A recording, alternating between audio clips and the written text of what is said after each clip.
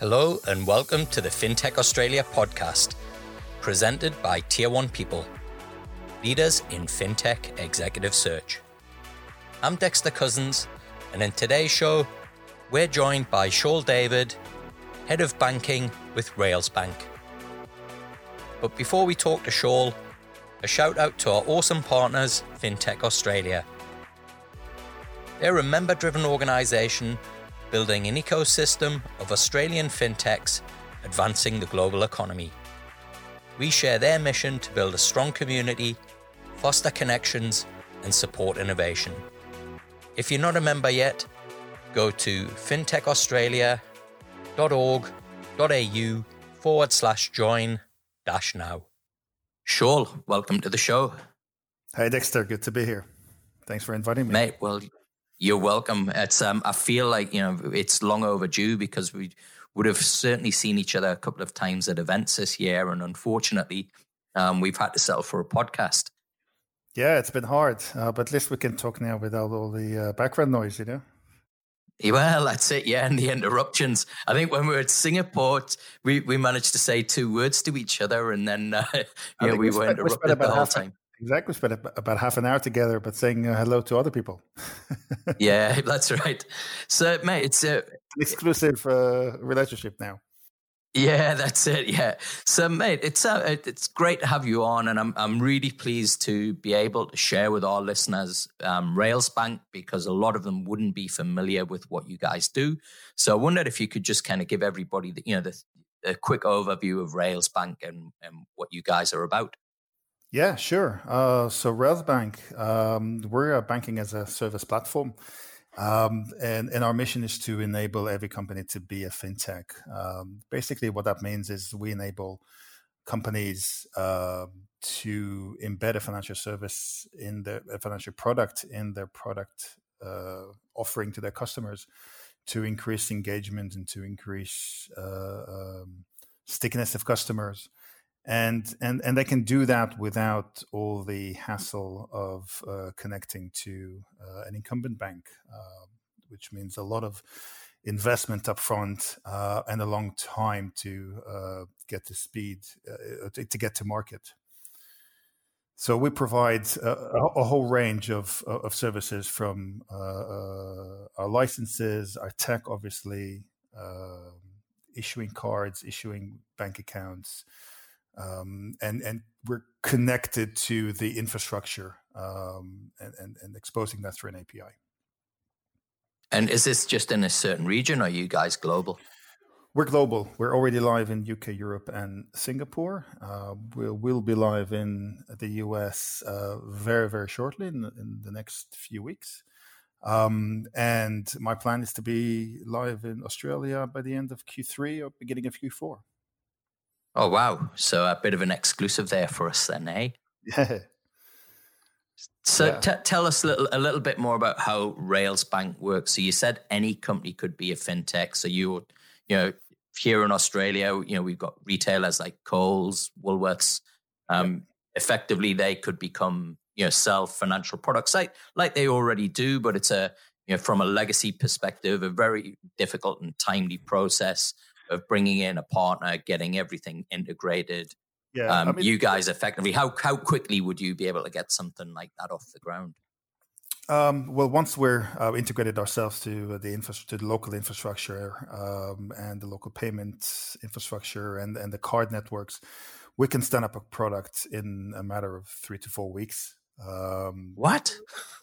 Yes. Yeah.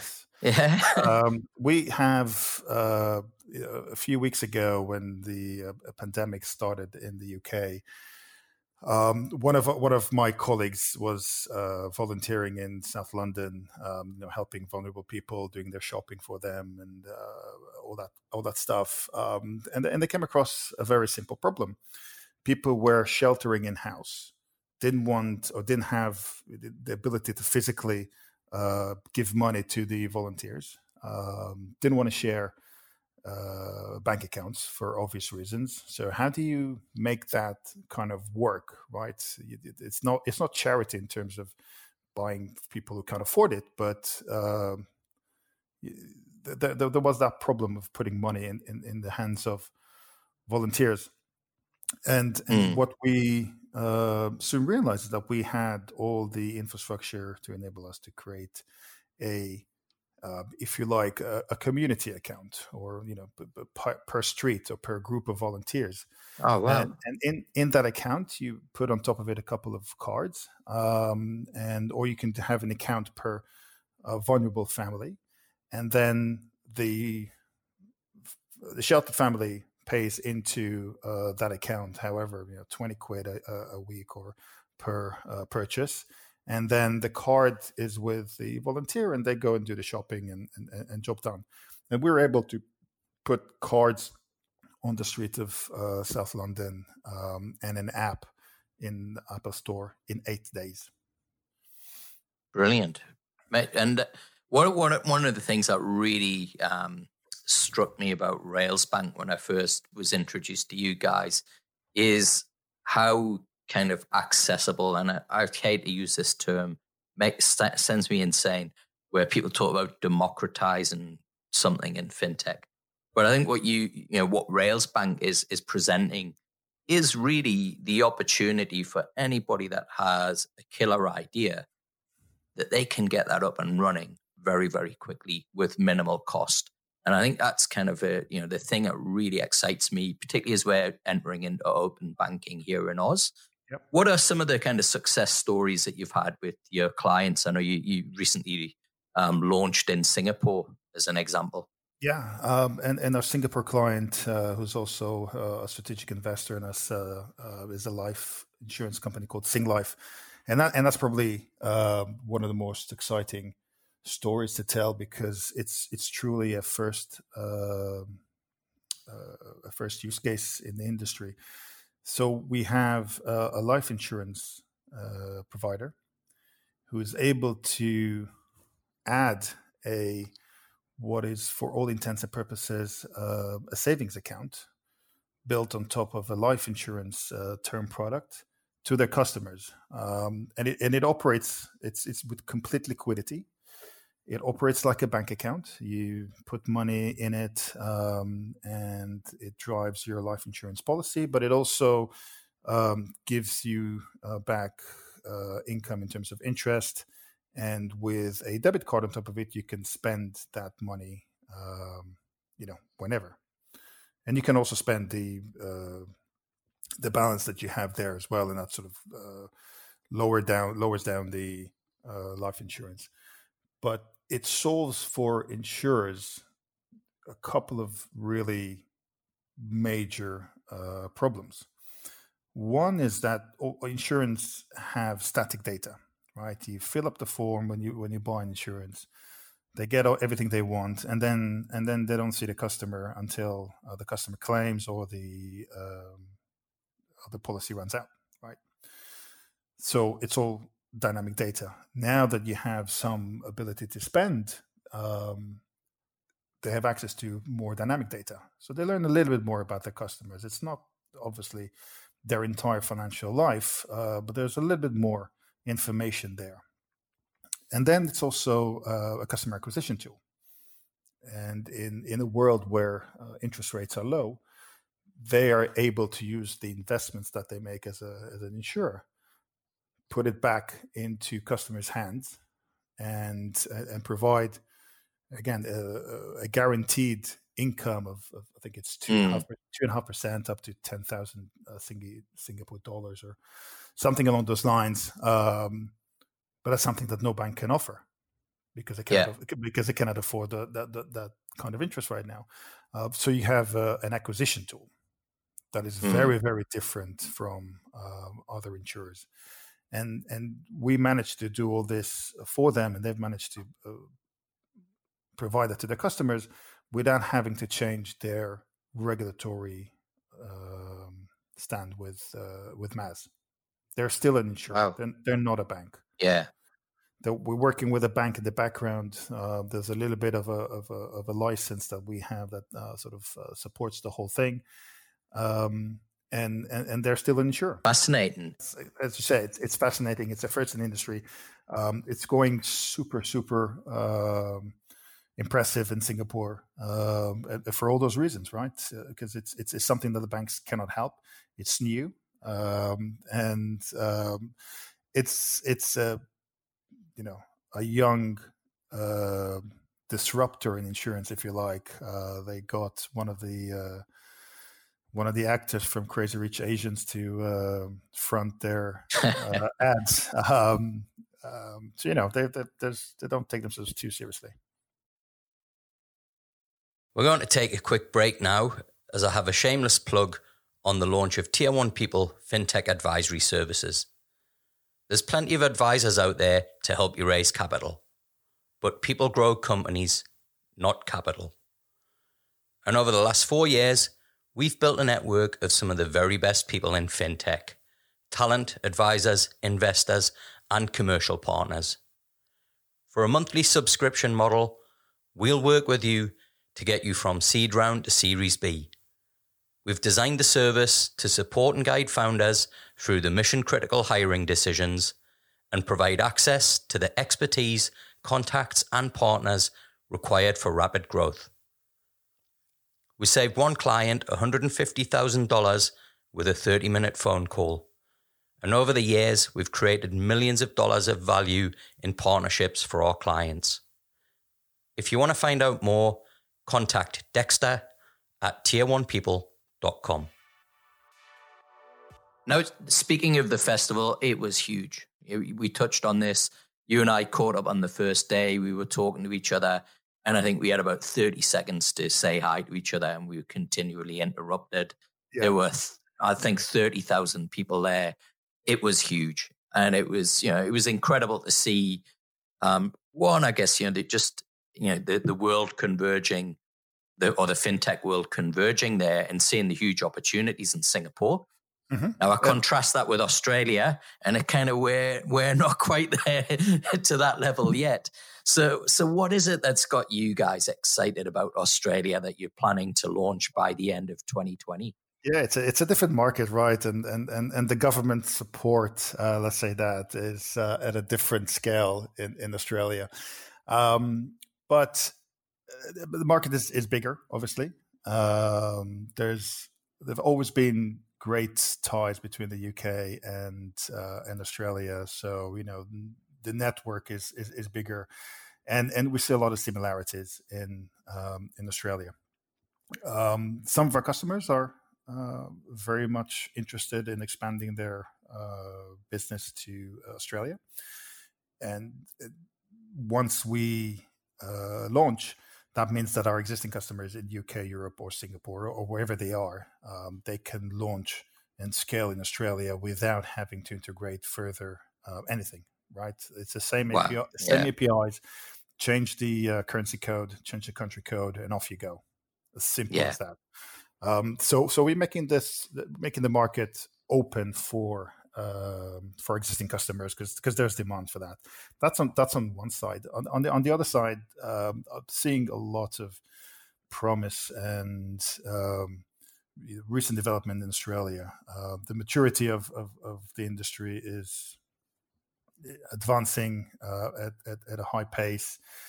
I think we'll see more Aussie fintechs getting to the stage where they are looking outside of Australia as well, and they'll be quicker in doing that, and we're coming to solve that problem, right?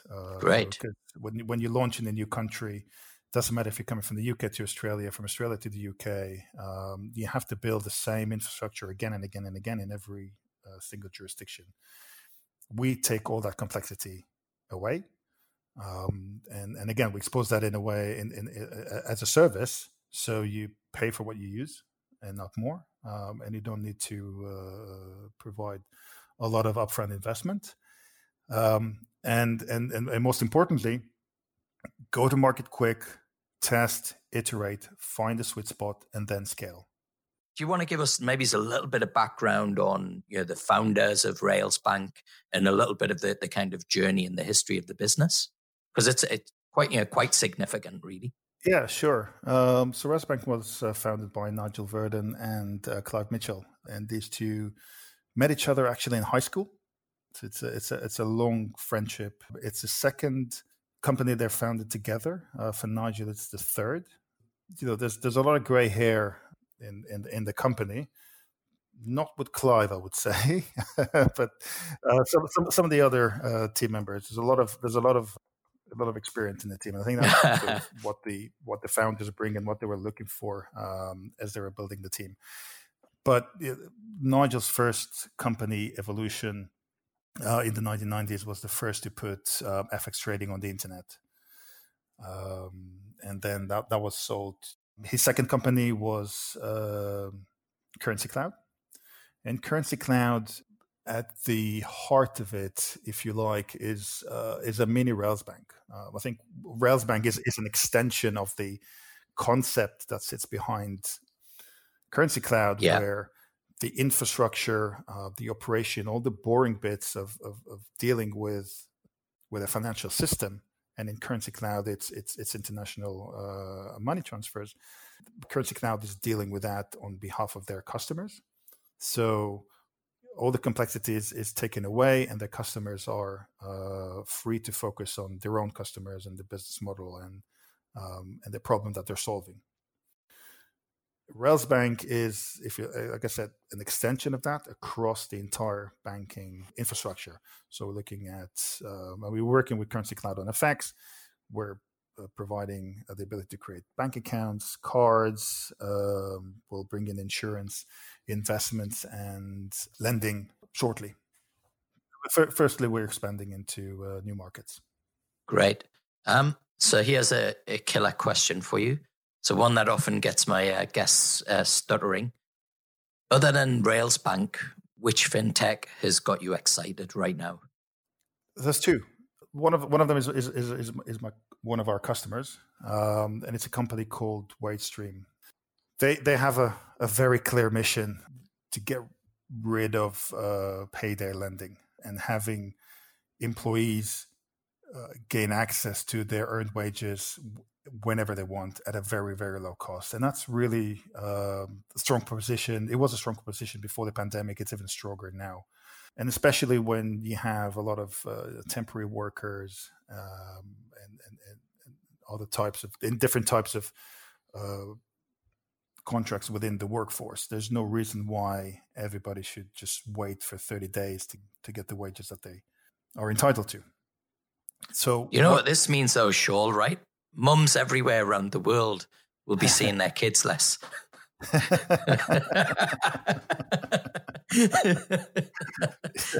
some kids it might be better, who knows? But it's that freedom, right? This is really all about that freedom, and having more control with your financial assets. But what we did for them is the ability to do that at a very, very low cost. So they're not lending. They're really giving you your money early. Yeah. And a flat fee of, I think it's £1.75 in the UK. That's right. It. There's no interest. And again, that changes the how people are funding their day-to-day lives, how they're budgeting. And, it's to me, that is stronger than any PFM. One that isn't a customer of ours, and I think is about to do some really, really interesting things is Razor. Yeah. So we had Edward on the show a few weeks back. Oh, did you? Yeah. Yeah. Fascinating business. The business. And itself, we got Neil Cross is going to be on, I think, in a couple of weeks. Okay, who's on the advisory board. I'll be sure to listen to that. And that conversion of gaming and finance is fascinating. And first, they've built. I don't like the word building a community. I don't think anybody actually builds a community. I think they've found a community there, and they found a way to serve a community of gamers. But once you have that community, it's a loyal community. Absolutely. And the extension of providing them with financial means to achieve whatever it is that they want to achieve in the gaming world because it's not about being a bank. It's not about providing a bank account. This is about providing greater more ability to transact and do stuff within the environment and community that the customer already is, right? Those concepts on Fortnite. The next step is to sell merchandise, and then the next step is to have a complete economic infrastructure. Order my Uber Eats when I've been gaming for 8 hours and haven't eaten. Delivered straight to the door. Well, yeah, but you can probably find the Uber driver inside Fortnite because he'll be dressed like one, and instead of killing that guy, you just order some food from him right there and there, and you pay with Razer money, Fortnite money, whatever you want to call it. Underlying, underneath that all is fiat, right? Digital currencies are great, but it's still fiat money that runs the world, and it's So I guess as we wrap up, Seol, you're heading over to these shows in the next couple of months. People wanted to get in touch with Railsbank. Where can they find out more? Online. I'm on LinkedIn. I'm on Twitter. Yeah. And Railsbank is just reach out. I'll be happy to talk to anybody about how they launch and scale any financial service in weeks rather than months. Great. Well, Seol, fantastic to have you on.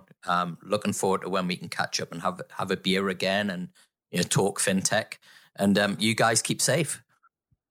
Thank you. You too. Look forward to seeing you again. Well, that's the end of the show, folks. Thanks for tuning in, and thanks to our partners, FinTech Australia.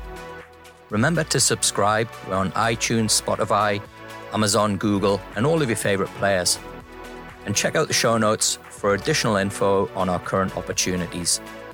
And if you'd like to sponsor the show, or you're looking to hire game-changing fintech talent, check out tier1people.com or contact talent@tier1people.com.